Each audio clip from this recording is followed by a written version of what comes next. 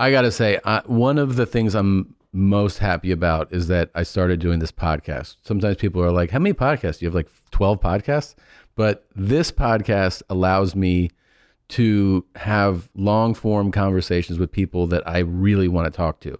And it's so different than your mom's house, which is a fun but crazy, clip show and a comedy show. And we always try to be reckless and irresponsible and silly on it. And then, Two Bears, One Cave, which is just a listening experience for me. This is a place where I get to reach out to people. I go, I've always wanted to talk to this person. Literally, that's what we do. We sit down and we go, who do you want to talk to? And I've always wanted to talk to Josè Andrès. At first, it was just because, look, I like to eat.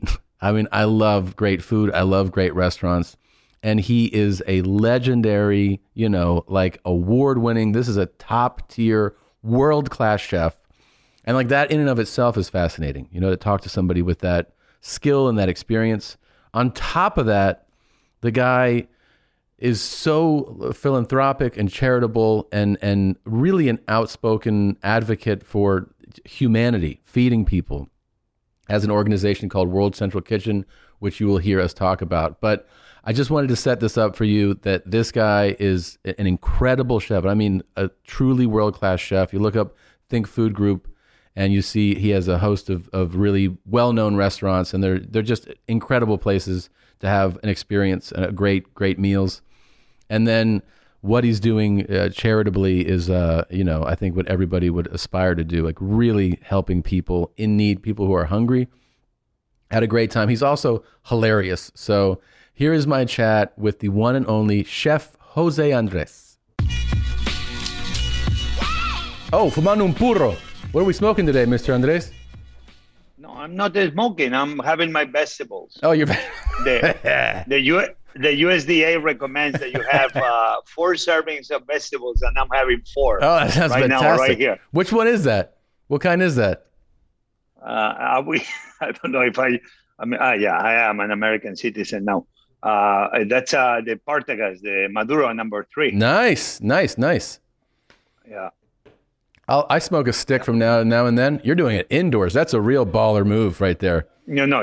When you hear a scream, yeah. It's my wife that usually find out, because I was going to do it outside, but the Wi-Fi is not working so well. Perfect. 5 meters on the left, and anyway, here seems it's good.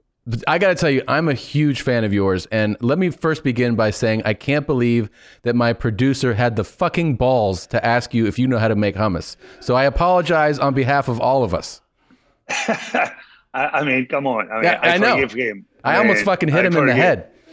I forgive him. I mean, thank you. Come on. I mean, it's embarrassing. Let's just say we're embarrassed. He's a young man. He's a young man. He doesn't know any better. He's learning English. It's fine. I mean, yeah, it's okay. I forgive him. I will never use this against him in public. Thank you. Only in my memories, in my memoirs, if I read them one day. But all I get if I was to read Please make it the opening paragraph of your memoir. Yeah, very much. I remember that young Israeli that because my accent, he implied. Chickpeas. Like, do you know who I am, motherfucker? I mean, do you know how to make hummus? He really seems a good guy, and this should never ever be used against his whatever. Let me go out on a limb here. Have you ever tried paella? Ever heard of something like that, sir? Anything ever occur to you? Man, like paella is like every time, many years ago, I began telling people that they should do a paella on Sundays. Yeah.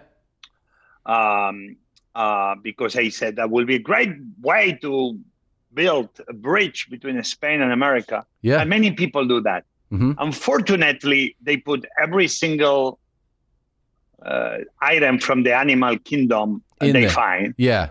So the paella is not. But I used to empower them, and I tell them, keep trying. Yeah. Good job, good effort. Yeah. But people in Spain, cities in Valencia, and they attack me because they cannot believe that I'm telling somebody, good try. I'm trying to tell him. I cannot bitch on them. So everybody hits me for trying to give hope to the people that try to make paella, and I'm always in the hot seat anyway. Well, what is it, by the way? Because I remember when I studied in Madrid when I was in college for 6 months, and I remember having a paella where they told me that when you scrape the bottom of the plate, there was a name for the scrapings. No? Yeah, that's the sucarrat, which is a Catalan name. Okay. Sucarrat, Socarrat, sucarrat. And that's like prized, right? That's delicious. This is not easy to achieve to perfection, but many different cultures have that. The Persians, the Iranians, many other cultures have that the rice, when it gets a stick to the bottom, is slightly brown. Yeah. Becomes like the best bite. But first, people need to learn how to make the right paella from the scratch in order to hope to be. It's like getting the sucarrat is like getting scoring a hole. Yeah. A hole in one. Okay. In the corner on the par 3. I mean, give me a break. It's ain't gonna happen. It's not gonna happen if you don't know how to play golf. Okay. So the sucarrat is the hole in one of the cooking world. Holy shit. Okay, I was not aware of that. So that's something that, guess what, Nadav? He can do that too. Now, I'm a big fan of yours. When I moved to Los Angeles many years ago, and I first heard of you because like many people, one of the great things about living in a major city is going out to restaurants and having so many options, and going to the bazaar is an experience. And it's so fun, like the first time you experience it, but it's also one of the joys of going there is once you know what it is bringing people there and watching somebody have an experience.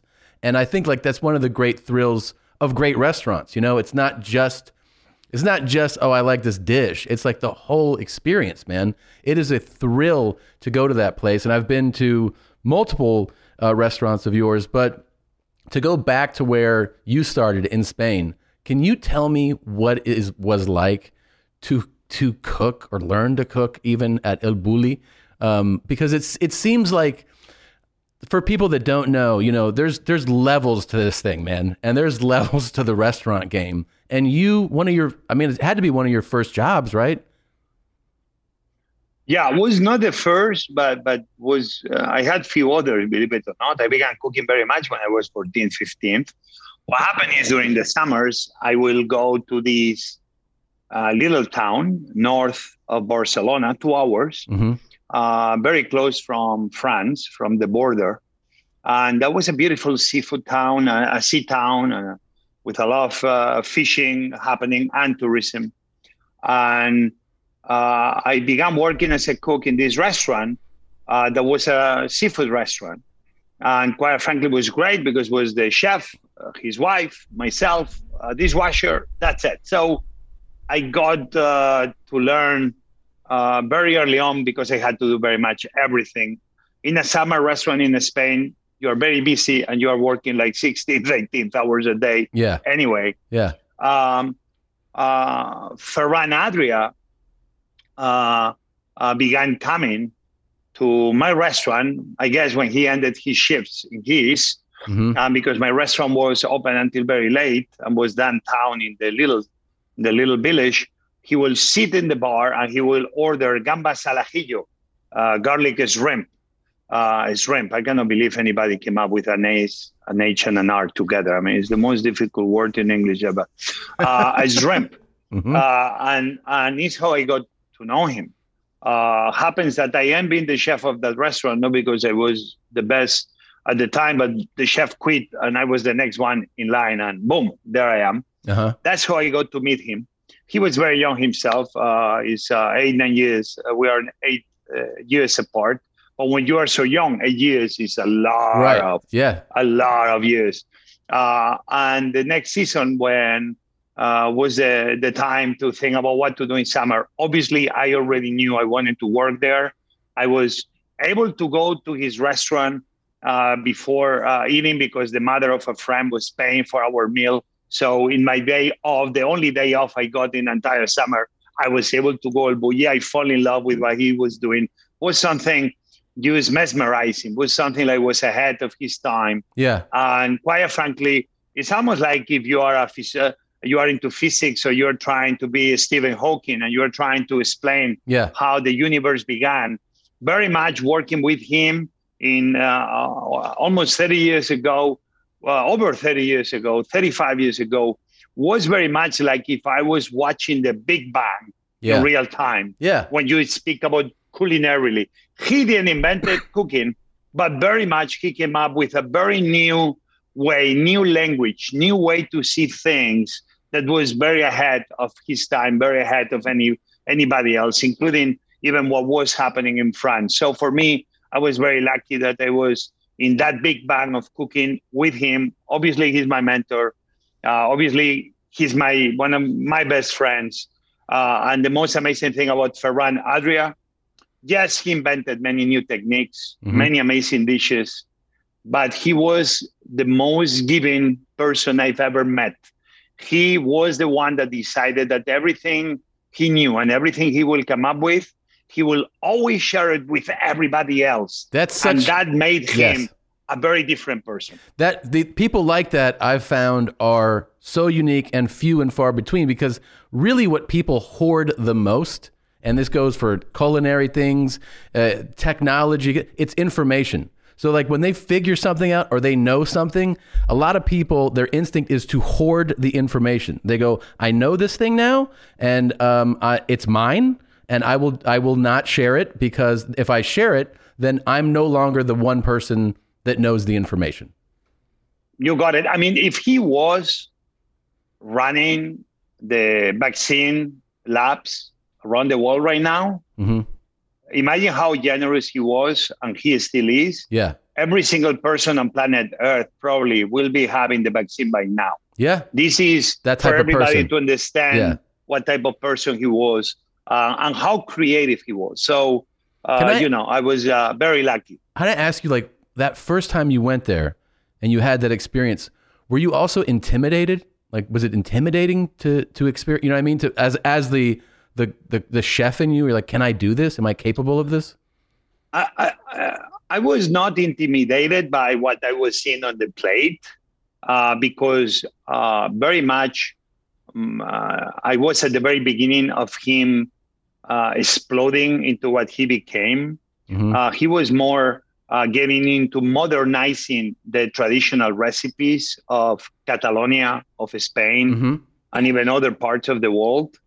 Was amazing. Like, he will come up with this chicken curry that the waiter will tell you leg or breast. Yeah. And at the end, what you will see in the plate had no chicken on the plate that you could recognize. Yeah. And actually it was an ice cream that had the sauce of concentrated sauce of chicken that was roasted with the ice cream of curry with touches of apple. I mean, he was in many ways already showing that he was going to be changing the way the culinary world thinks about cooking. What I was intimidated was that I was very young, and I remember walking in front of the 1, 2, 3-star Michelin restaurants outside to try to get a glimpse anytime anybody opened the door, and at the most sometimes only being dreaming of what it was like being inside by reading the menu. Yeah. So the intimidation came more from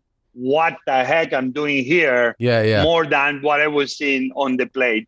Yeah, that makes sense. It's like the anxiety you have of having an uncomfortable conversation versus having you worry more before you have the conversation, you know?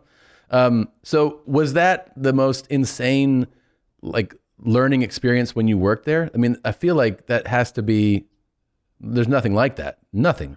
You know what was very amazing? I remember one of the most traditional dishes that you can see in Spain today, and it's a dish that you find now in other cultures, well because Spanish influence, or well because whatever that dish ended in those countries.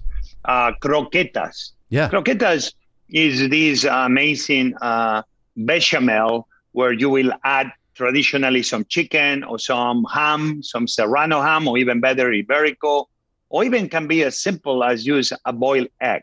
Croquetas was not something you created from scratch, from whole ingredients. Croquetas, my mom will make them out of the scraps towards the end of the month when the refrigerator in my house looked like a Best Buy refrigerator, meaning was very much empty.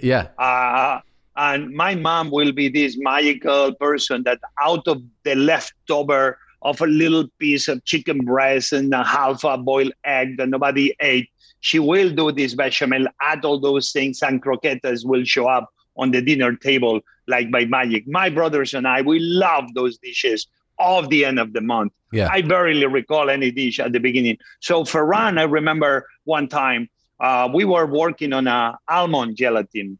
But for people to understand, an almond gelatin at the end doesn't need any flour to be thick.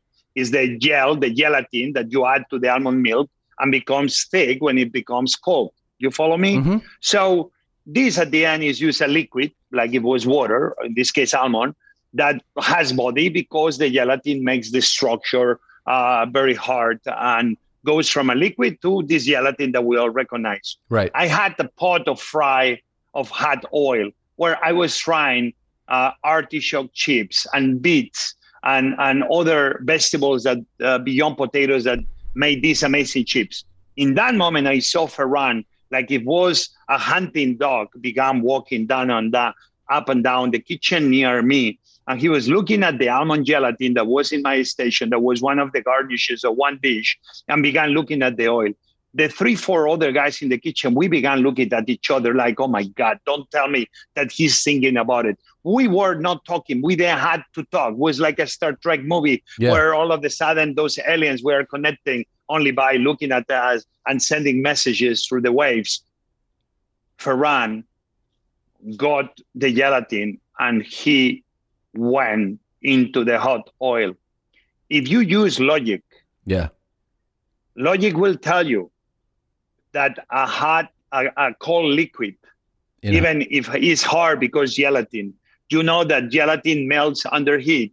Therefore, the heat, once it melts, becomes liquid. And what happens with water and hot oil? Oh, it's a big mess. They don't like each other. No. Everybody knows that hot oil and water and liquids, they don't like each other. It's not like they don't like each other. It's like, hey, man, leave me alone. No, I want to be here. I don't want you to be here. Boom. It's an explosion. Yes. Okay, that's fine. People can behave. Liquids can behave in any way they want, as well as people. It's not the right thing to do, but that's how they behave. Right. I'm not going to criticize them in public right now. Okay. You and I will never do it. Ferran was the guy that didn't learn by following the rules of the past, what everybody thought they knew. Ferran is a person that will trial and error with boots on the ground, will find out on his own. Obviously, it was a big explosion. If I take you 10, 15 years later, Ferran Adrià came up with a liquid croqueta, changing very much the parameters, still using a gelatin, a very thin gelatin that will become liquefied in the moment the hot oil will melt the gelatin.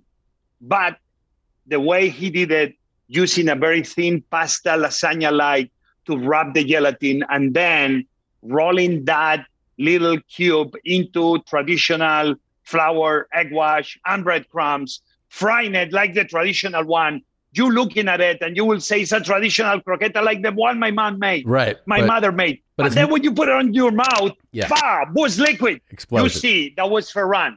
He used the failure not to say, oh man, I'm giving up. But he used the failure to learn. So therefore, in the future, he could apply that failure to achieve success. This is very much Ferran 101. I was very lucky I was with him in my early days. I'm very lucky I was with him through his career and him through my career. And who was going to say that at the end, Ferran and myself, we end teaching next to 2 professors at the Department of Physics at Harvard for the last 12 years. Incredible. Physics through cooking. You see, Ferran Adrià was, is, and will be one of the not only most influential chefs in the history, was one of the most influential creative people in the 20th century. Incredible. That is absolutely, I mean, and also like it just makes you think, you know, it's such a departure from how you think of chefs and cooking. Like, you know, I mean, most like people think of cooking as here's a traditional dish, learn how to master this dish, which I guess is probably part of your upbringing and the process. But where you guys go with it is a whole other thing, man. It's like, just like what you're describing now with the almond gelatin. I mean, you know, I don't think even people that really know how to cook ever even envision things like this. Well, and this was like dishes over the years I created once I became obviously part of America. That I remember doing the Philly cheesesteak. Yeah, my way, your way. I love Philly cheesesteaks, but obviously at minibar, I want to be raising the experience. Some people will say, "But what's wrong with the traditional Philly cheesesteak?" It's nothing wrong, yes. But what happened? Only the people in the past who could come up with new dishes. So today, right. I only have to do the dishes that people did the last 2,000 years. Well, why? Why I need to be chained to the past? Yeah, that you're trying to create new things doesn't mean you don't respect the past. True. It's all the contrary. You respect it very much so. But at the end, what I did was we needed to recreate the bread. But I didn't want a lot of bread. I wanted only the right amount. We used the technique of a pita bread, a small pita bread that we actually overcook it. What happened with the pita bread when you overcook it? It gets crunchy, it becomes right? like a pillow. Oh, right. Becomes hollow inside. Yeah. And because it was hollow and overcooked, you will have this pita bread pillow-like, very crunchy on the outside, totally empty and hollow inside. Right. Then we'll get cheese, but not any cheese. We will make like a cheese whiz, but became like a cheese mousse that was hot and is very light, Jesus. Using nitro oxide. And we will put that inside the hollow pita pillow-like bread. And then we will put a puree of onion above the pita. And then I will get Kobe beef. And we will put thin slices of the Kobe beef right above. God damn it. And then you will bring that bite into your mouth, sometimes with truffles if they were in season, just adding the two punches. And when you bring that piece of the bread with the cheese inside, with amazing onion puree, with amazing Kobe beef, and you'll put it into your mouth, and everything will be light, but every bite will be full of flavor. All of a sudden, I was not trying to say, I don't like the traditional. I like the traditional very much. Yes. But as a creative chef, I was saying, can we bring another layer to that traditional dish? That was one of the creations. At the end, I remember the newspaper in Philadelphia, they requested that my green card and citizenship be revoked.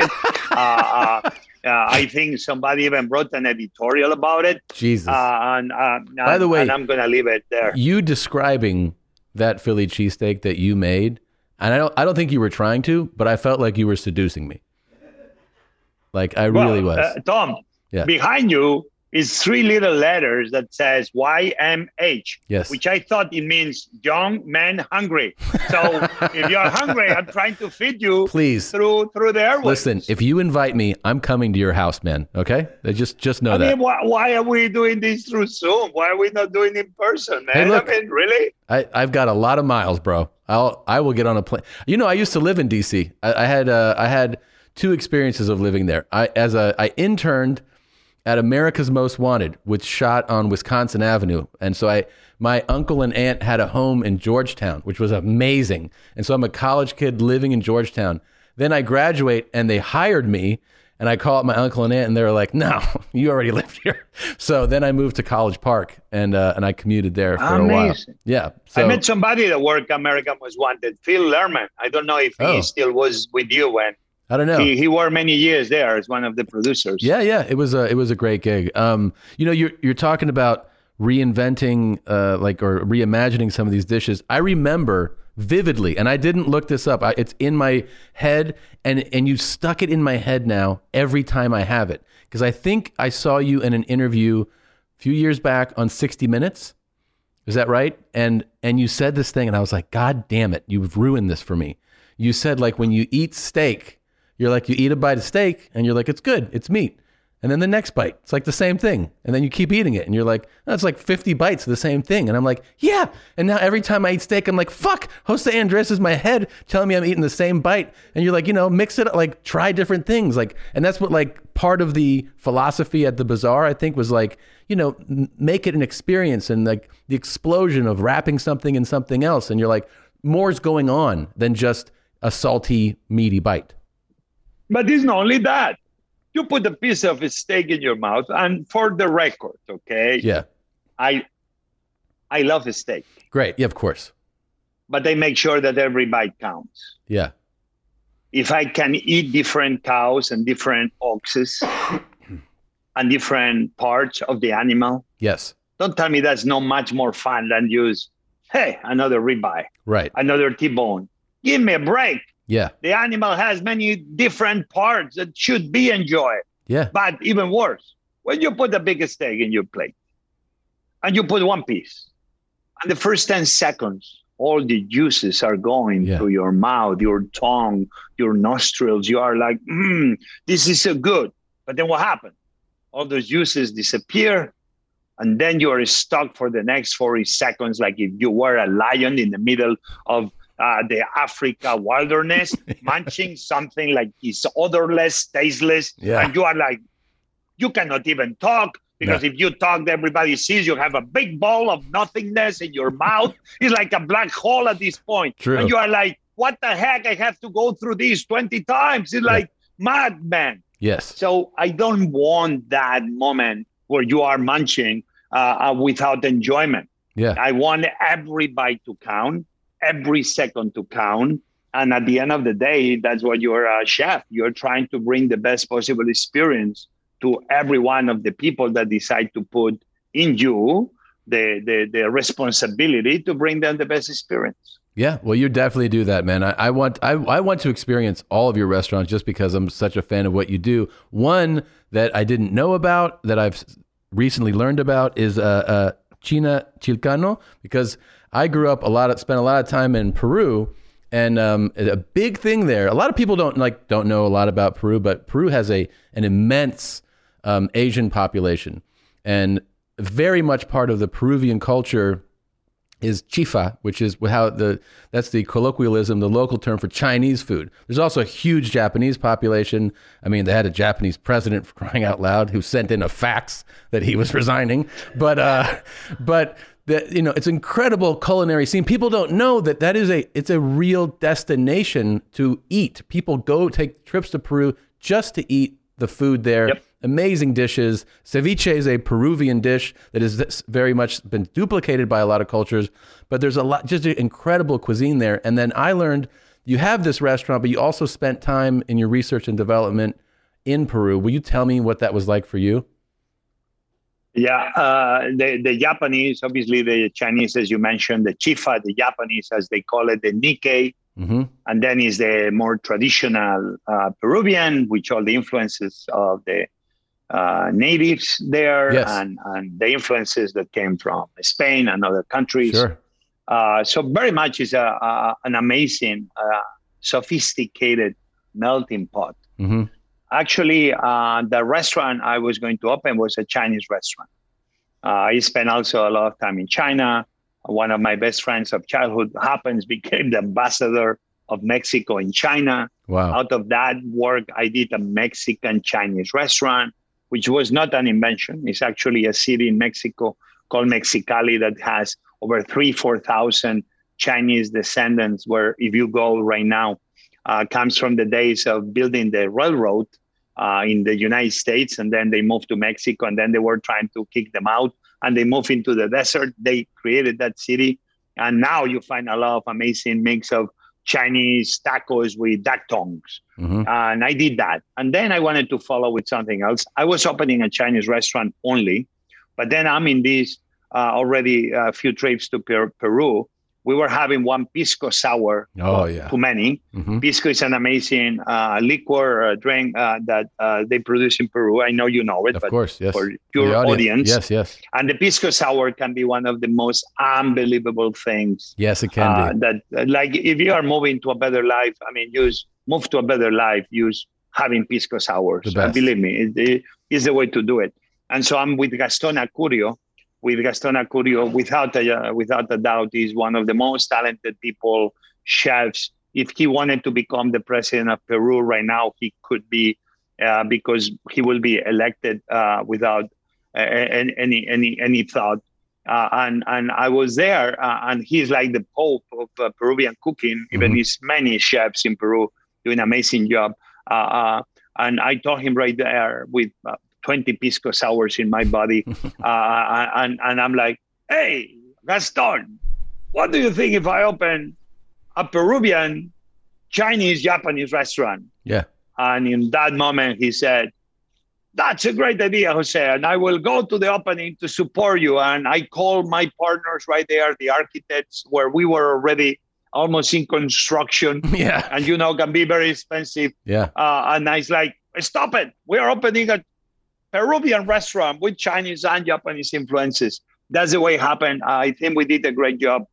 I think I don't try to. I know we are in a moment that sometimes in my profession, if anybody that is not from that ethnic background tries to adventure in something like it's not your cooking, you can be criticized. Sure. I don't think that's fair, and I don't think that's right, because I do believe that everybody should be willing to express himself freely in any way or form. Yes. They want. I think the world is a better place because we all have influences and we've learned from other places, and that's the way it is, and that's the way I believe. But me, when I did it, obviously I have great Peruvian people with me, great Japanese and Chinese people with me. The restaurants are successful because I have an amazing group of individuals around.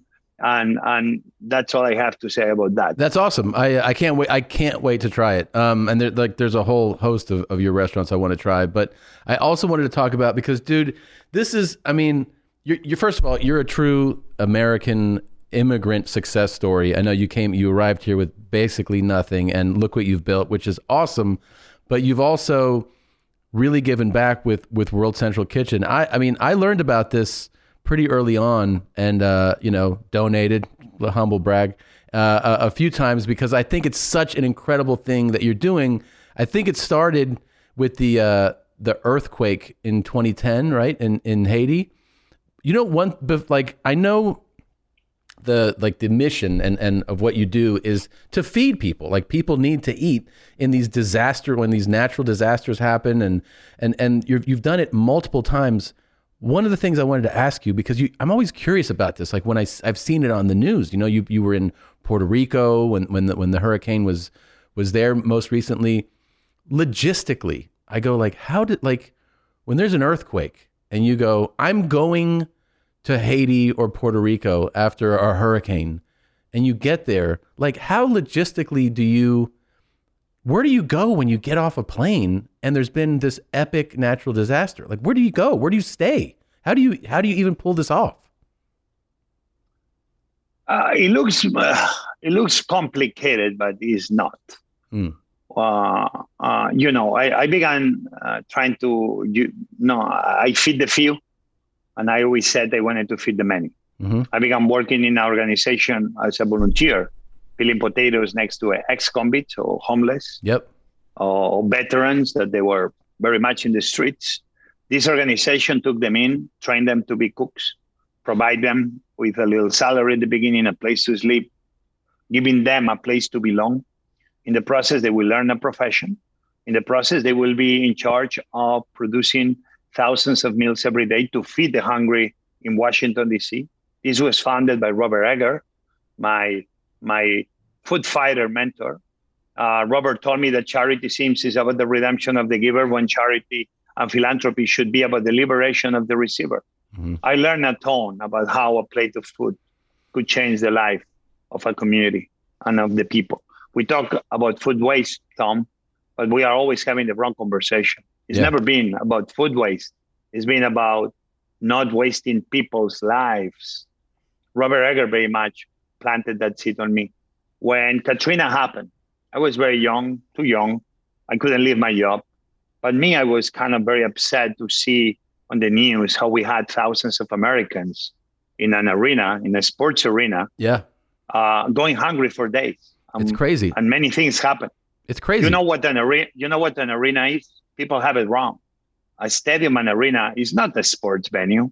It's actually a gigantic restaurant that entertains with the sports. Yeah. So I wish I could go back in time and be there.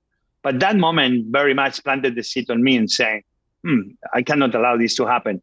When Haiti happened, I went there with one thing in mind, to learn, to start seeing how I could be part of the solution in emergencies, feeding fellow citizens of the world.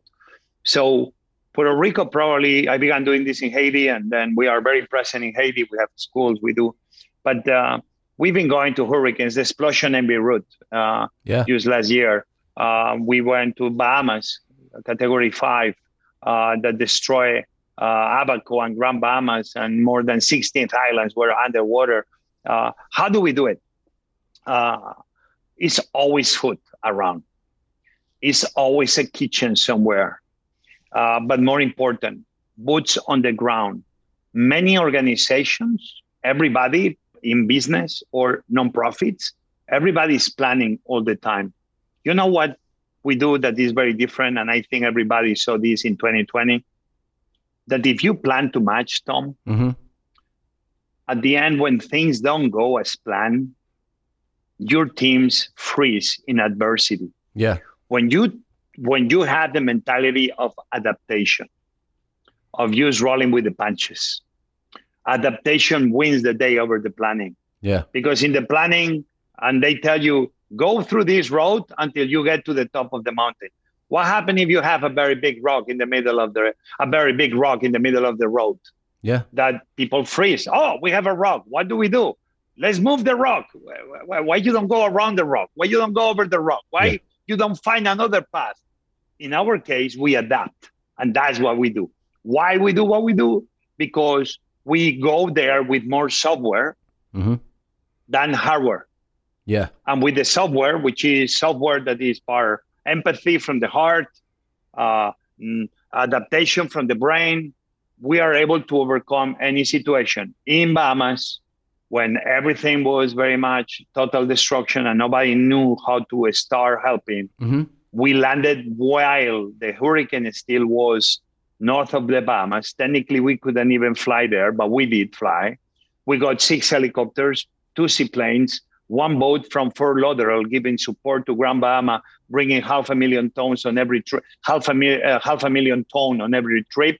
Before 4 days, we were delivering every single day to hundreds of different locations, 80,000 meals every single day, Amazing. 50 medical evacuations. We were able to bring chainsaws. We were able to bring generators. We were able to bring water filtration systems for seawater. And at the end, we were an organization that technically we were not even an official organization helping the people of Bahamas.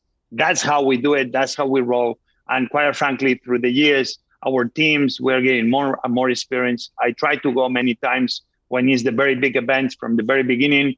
And I always try to be next to my teams when the events are maybe not so big, but they're still. Why? Because I try to keep being there, trying to keep sharing what I learn, and try to keep learning what I don't know. And this way, we keep moving forward. We keep responding. Like in this pandemic alone, almost 50 million meals. And in the middle of all that, fires in California and Colorado, what happened, the derecho that hit Iowa and Des Moines so badly, hurricanes in Lake Charles, Louisiana, helping Honduras, Horrible. Venezuela, Guatemala, and Colombia, Indonesia with an earthquake, or the last, which has been the big volcano explosion in St. Vincent. We are there within hours of that kind of event occurring. And because we are quick and fast, and we have a very clear mission, feed the hungry and bring water to the thirsty. All the team understands that, and they do whatever it takes to try to be successful. And the urgency of now for us means yesterday. So every minute we waste is 1 minute too late. We try to be next to the people as fast and as quick. we can. It's incredibly inspiring, man. It really is. Like I mean, like I said, I've read about it. I've seen it on the news. It's also one of those things where, I mean, I don't know if this sounds terrible to say, but you're always, I think when you want to be charitable and you're looking for organizations, it can be overwhelming to like see, so many, and yours resonated, I think, because I see the mission, I see what you guys are doing, and I go like, oh, I want to contribute to that. Like that's how it affected me when I first saw it. I'm like, oh, this is something that I want to get behind. I want to donate to this because, I see how the need, and I see what you guys are doing. It's really, I mean, it's inspiring, man. It really is. It motivates me. So I think it's really cool. When you get to some of the disaster zones, is there food there for you to work with immediately, or does it have to be, there is stuff there? For example, in Bahamas, in the initial days, the destruction in the two big islands in the north, plus the 12th, 14th case, was very much nothing. Yeah.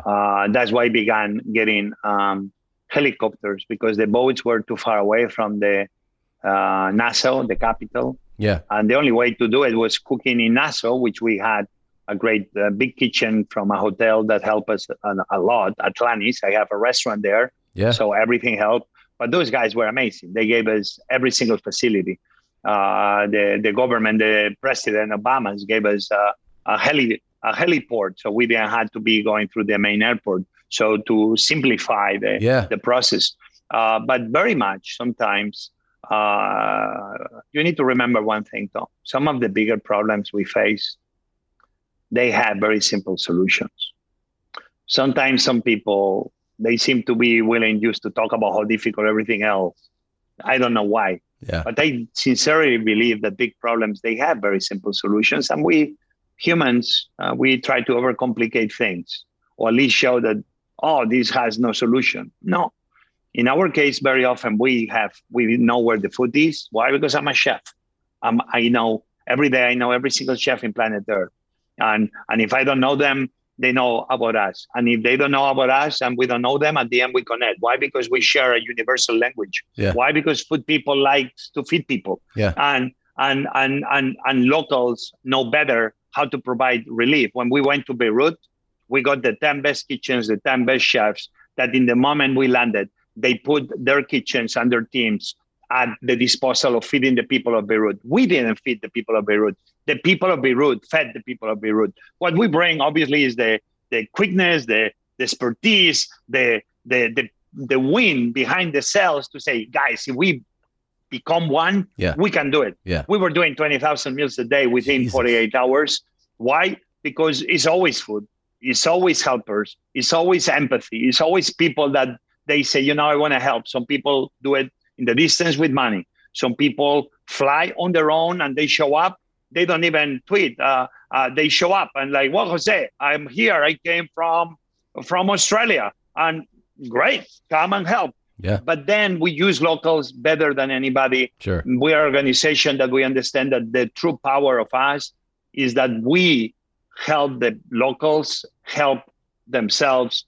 They help us. At the end, we become one. And that's why always we seem to find solutions to every one of the challenges that we see ahead. That's awesome. You're like one of the only people who I feel like I've heard say that COVID is a disaster on the level of when we think of natural disasters where, there's people that are starving and people out of work, and that we should be treating them like it was a hurricane or an earthquake or something, No, I didn't hear that often. Especially at the very beginning of COVID, Tom. I know that became politicized, and I think that we are living a moment that needs or you are Republican or you are Democrat. Yeah. And if you are one or the other, who doesn't think like you is your enemy. Why? I have plenty of friends that they are on the right side of an issue, on the left side of an issue. Sure. Every point of view, if it's done with respect, with arguments, everybody's entitled to those thoughts and to this way to see life. And everybody should be entitled to express himself and must be respected, and they must give respect to the others that don't think like them. If it's one thing that brings America together, and on that I have a little bit of experience, my friend, is that 87% of Americans believe that food is a right. Mm-hmm. When you see now in this pandemic, every single state, we saw hunger lines. We saw Americans waiting in line sometimes for hours. I can tell you that on those lines were Republicans, in those lines were Democrats, in those lines were independents. At the end, I don't care. In those lines were Americans that they needed of our help, of our respect, and of our empathy. When I go to a state, I go to a state to help the people. We don't ask what party they are. We don't ask what they leaning politically. Yeah. It's only Americans helping Americans. And when you see that food, longer tables, win the day, brings Americans together. And that's actually one of the only bills that got in the last 2 years of President Trump bipartisan support in Congress, which is the FIT Act, which still didn't pass for different reasons, but still everybody supports it, and eventually is going to pass in the next few months, which is we put 3,000 restaurants working across America, where every dollar we got donated, instead of us opening our own kitchens that we rent or we build field kitchens, we've thought, who better than restaurants to feed Americans? Yeah. In a moment that the restaurant industry was shut down. We channeled that money through the restaurants. No restaurant got rich, but we were able to pay them for the meals. Yeah. The restaurants did amazing meals. They will be able to pay their employees, the teams that work, the volunteers. They will be able to pay rent. They will be able to pay the farmers. They will be able to pay every single thing that has to happen to feed people.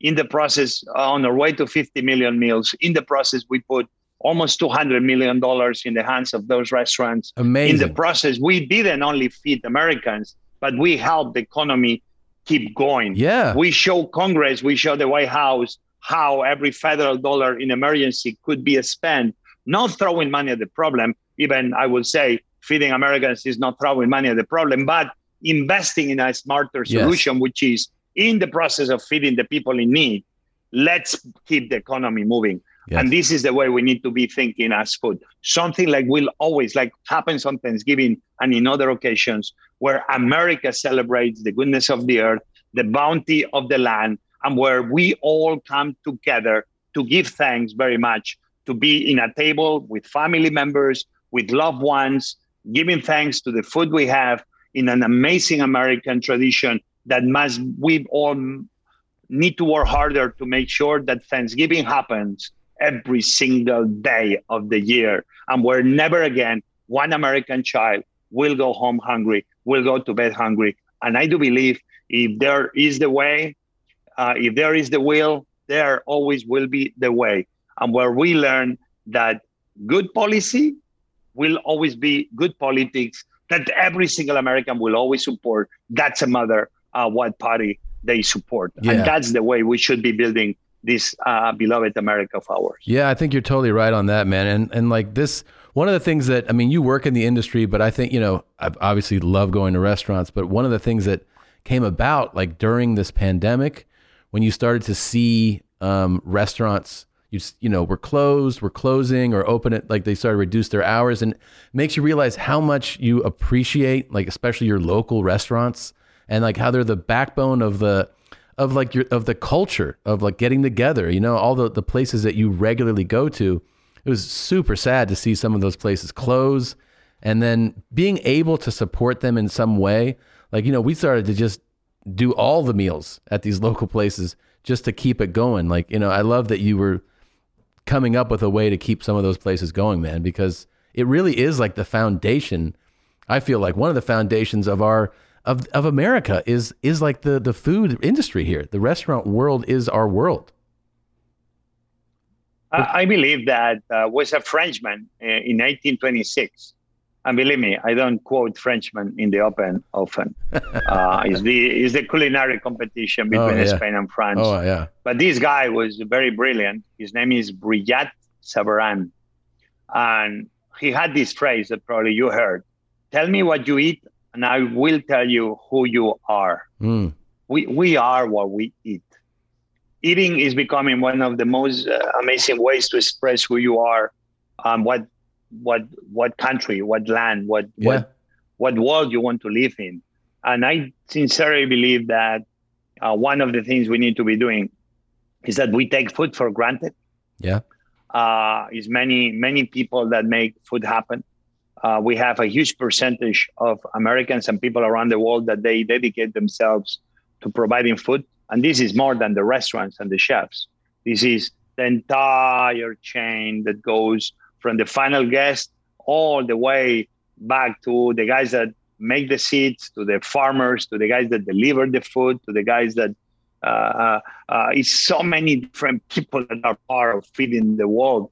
And we need to make sure that the people that feed America, that the people that feed the world are able to feed themselves.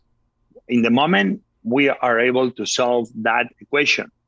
I do believe our cities, our communities, America, the world will do so much better. Right now, everybody is talking, and it's being used politically by one party or the other, depends who is in power, of what's happening in the border. Everybody can have their own ideas, and maybe some of them will be right, and some of them maybe they are not right because not all the information is there. What we see happening in the border right now doesn't have anything we do with Biden now, like it didn't have anything to do with Trump before. What happened is that we have countries very close to America that they've been going back to back to back to back hurricanes that destroy the entire food production. That these not only they didn't have food, is that they lost their jobs, they lost their houses, they lost their way of living. And what will you not do to feed your children? And at the end, I try to be pragmatic.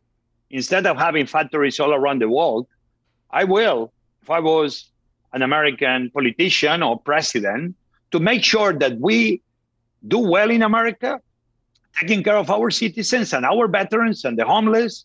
But why we don't build more factories in the countries surrounding America by making those countries better and stronger and creating jobs near America? Yeah.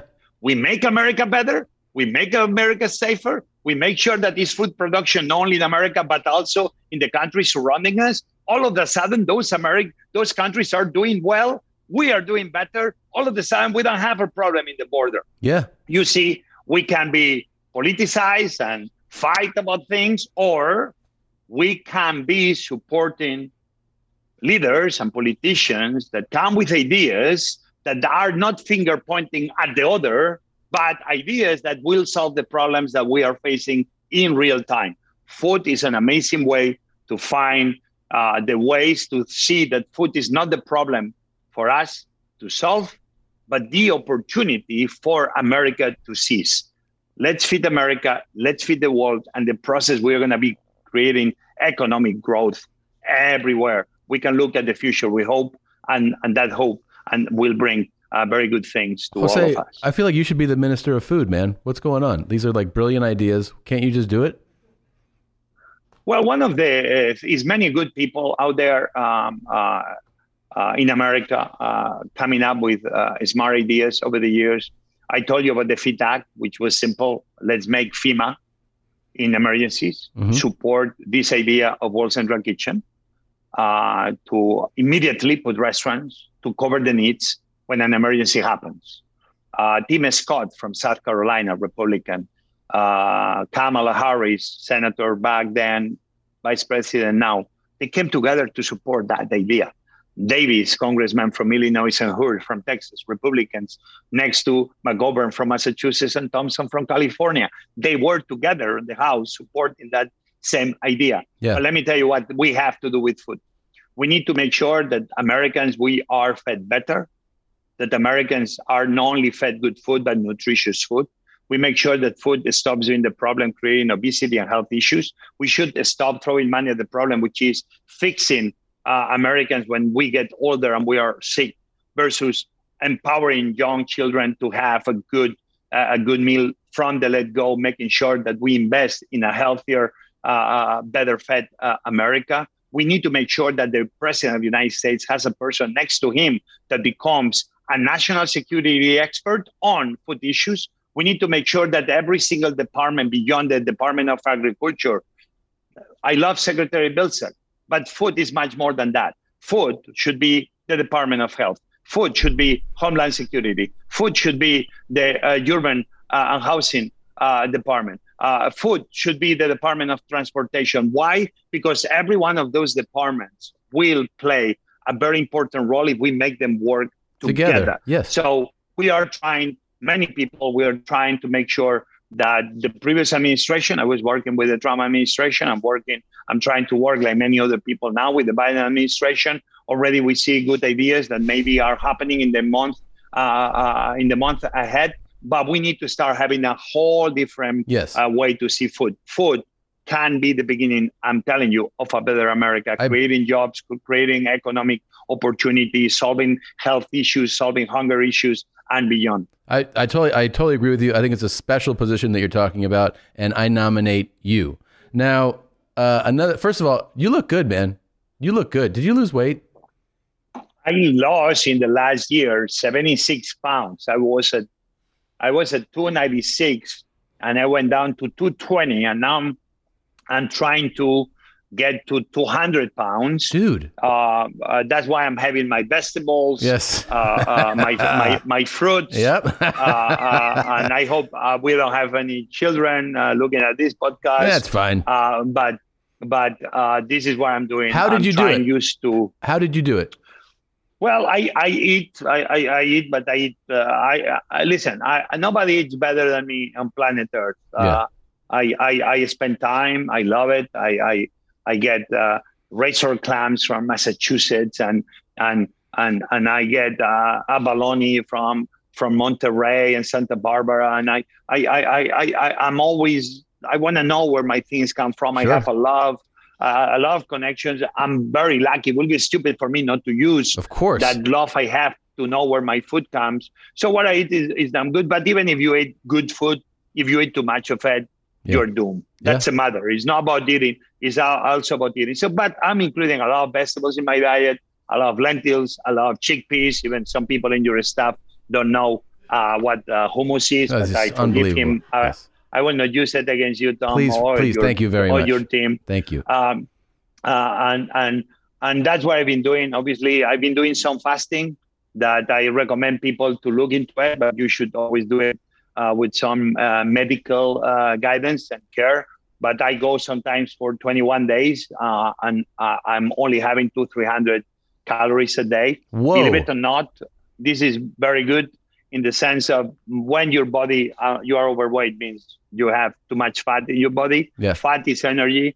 And in the moment you do this is one moment that your body, which is very smart, it starts burning that fat, covering the calories need. You need to keep moving. You'll do this in the process. A 21-day fast? Yeah, I did 221 day in the last 6 months alone. Wait, what does that look like? Like what happens? You don't eat anything on those 21 days?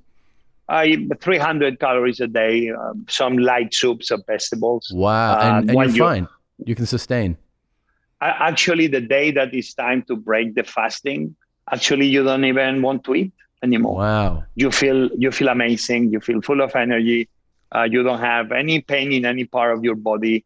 Your muscles are telling you, "Hey, baby, I'm powerful. Why you don't go over the rim and do a slam dunk on the basketball court?" I know some people try to do that. I don't want to use this against you either. No, I don't know who you're talking about. So keep going. Things like that. Things like that. But I feel very, very good, very powerful. And actually, I cannot be a guy that talks about eating better and a healthier America when myself, maybe I'm not the perfect example. So this for me also was very important to. That's awesome. To show that José, for me it's easy because I have the ways and means to do it. Yeah. I know for a lot of working people, working Americans, that's not something maybe they can do, but that's why we all must do better. True. To try to encourage and provide the right where we should be eating everything and we should be enjoying life. But right. We need to be sometimes eating less of everything. Of course. We have our disposable, and what we must be more vegetables and more fruits, which, by the way, compare the meat we talked before to a pineapple. You put the pineapple in your mouth, and in the moment you are looking at the pineapple, the smell is so amazing. The smell is so powerful, and the pineapple is telling you, "Hey, baby, why are you not eating me?" I'm like, because I'm looking at you, and I already love you. I don't know if I want to eat you. And the pineapple says, "Eat me, eat me." And as you're bringing that pineapple into your body, it's like the nose is exploding with all those aromas that the pineapple is bringing, and then you put it in your mouth, and it's cold, and it's sweet, and it's sour at the same time. And your tongue is like going crazy, and it's like, "Jose, what are you doing to me?" I say, "I don't know." And then you put it, and your teeth go, and they break into the flesh of the pineapple, and your teeth are like, "Oh my God, this is an amazing feeling." And then from the moment this goes into your body,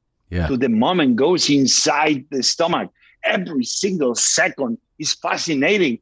And quite frankly, if you have a pineapple or a mango or an apple, it's an amazing feeling and sensation, and they feel respected. We need to give more respect to those vegetables. We need to give more respect to those fruits. They tell me sometimes, who say, why people sometimes don't respect us? Why people complain about cucumber or spinach? They have feelings too, people. They must be treated with respect. You're totally right. And if you treat them with respect, they will treat you with respect back. And then you will be good, you will be nutritious, you will be healthy, you can take care of yourself, and more important, you can take care of the people you love, because then we'll live forever and ever. Amen. Yeah, amen. I'm going to go get a mango right after this shit. I'm neck and neck with you. I'm 218 and I'm trying to get to 200 also. So I will keep you posted on how that goes. We're going to check on each other. I think we should. I'm going to do one thing. I'm going to send you my scale connection. Okay. And you're going to follow my weight as I hope it is going down. Okay. And you're going to send me yours. Okay. And then when we reach 200, we do another podcast. We do another podcast. And also, can I use the fact that I know you now to, like, when I go to DC, can I hit you up to eat with you? When I travel abroad and there's like an awesome chef there, can I be like, Jose, I'm in Madrid, I'm in Rome. Can you? Okay. I mean, everybody knows Tom, so I don't think you need to call me. I think I do. I mean, you only need to go somewhere and say, I'm Tom, and I say, Talks? People maybe think Talks is your last name. I haven't tried that yet, so I'll definitely give that a shot. Yeah, you say, I'm Tom. And you need to tell them I'm Tom and I'm friend of Jose. Jose, okay. And if they don't kick you out of the restaurant, well, it means it works, even if they don't know how Tom is or who Jose is. But do I have permission to start dropping your name? Yes. Yeah. Okay, well, that's it. No, stop talking. I'm doing it. So do it. Things will happen. I don't know if Josè Andrès told me to tell you that I'm here. That's what I'll start saying. Yeah.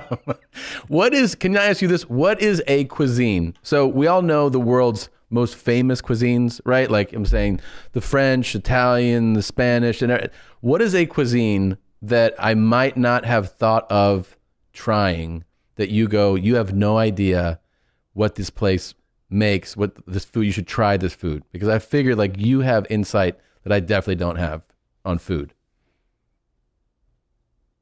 Listen, it's so many places, right? But I just came back from it was last October, but since it was yesterday. Feels like yesterday. In this little island called Providencia, like in the Caribbean, very close to Nicaragua, even belongs to Colombia. And this is the San Andrés, the Archipelago de San Andrés. I don't know how to pronounce archipelagos in English. And neither do I. And in San Andrés and in the island of Providencia, these two islands close to each other, we went there to help with one of the hurricanes, Eta and Iota. They have this one dish, and it's called rondon. Rondon.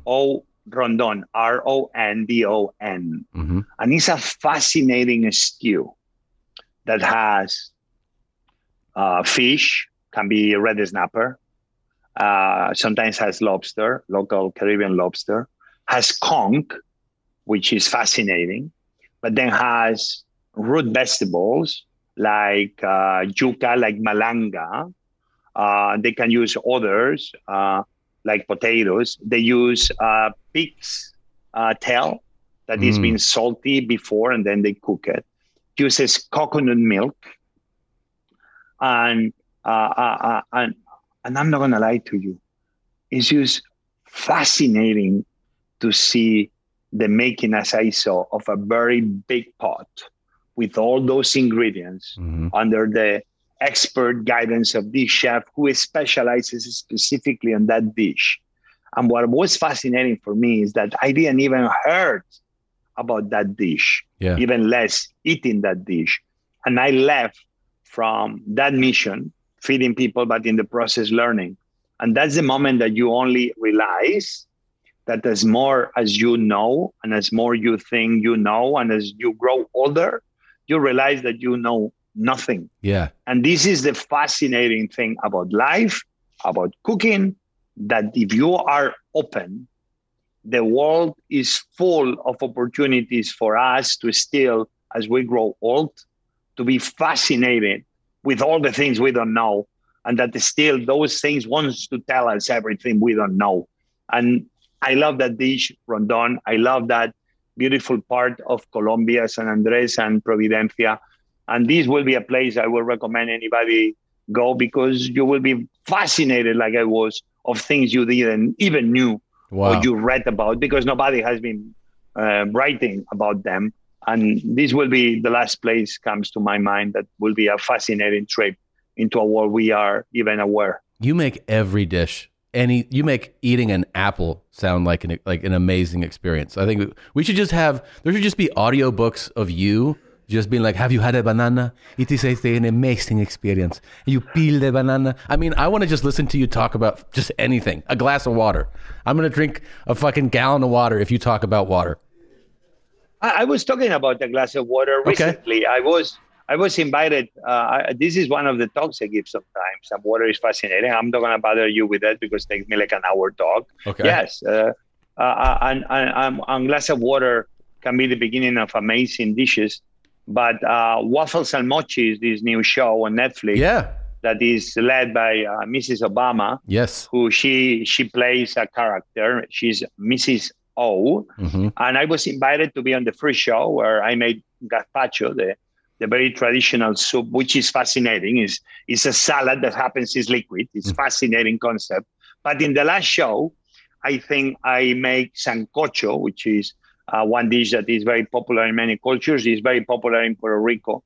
But I remember that I was talking to Waffle and Mochi about the power of a glass of water as the beginning of culinary dreams. So I'm not going to tell you more about it. I'm going to tell you, go and watch. I'm going to go watch Waffle and Mochi on Netflix. With your family, with your friends. And quite frankly, it's a show that seems is done for children, but actually I think it's a show that any grown-up will enjoy, because Waffle and Mochi only makes us believe that being searching for the things you don't know in the world can be one of the most fascinating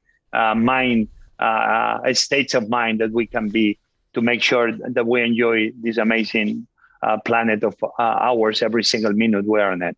You're a fascinating dude. Muchísimas gracias, Josè Andrès, Chef Josè Andrès. Of course, World Central Kitchen, if you guys want to check that out, it's an incredible organization. Of the many restaurants, Think Food Group is your organization that has a whole host of restaurants. We'll check out that show on Netflix. Look, we're going to send each other pictures of our scales.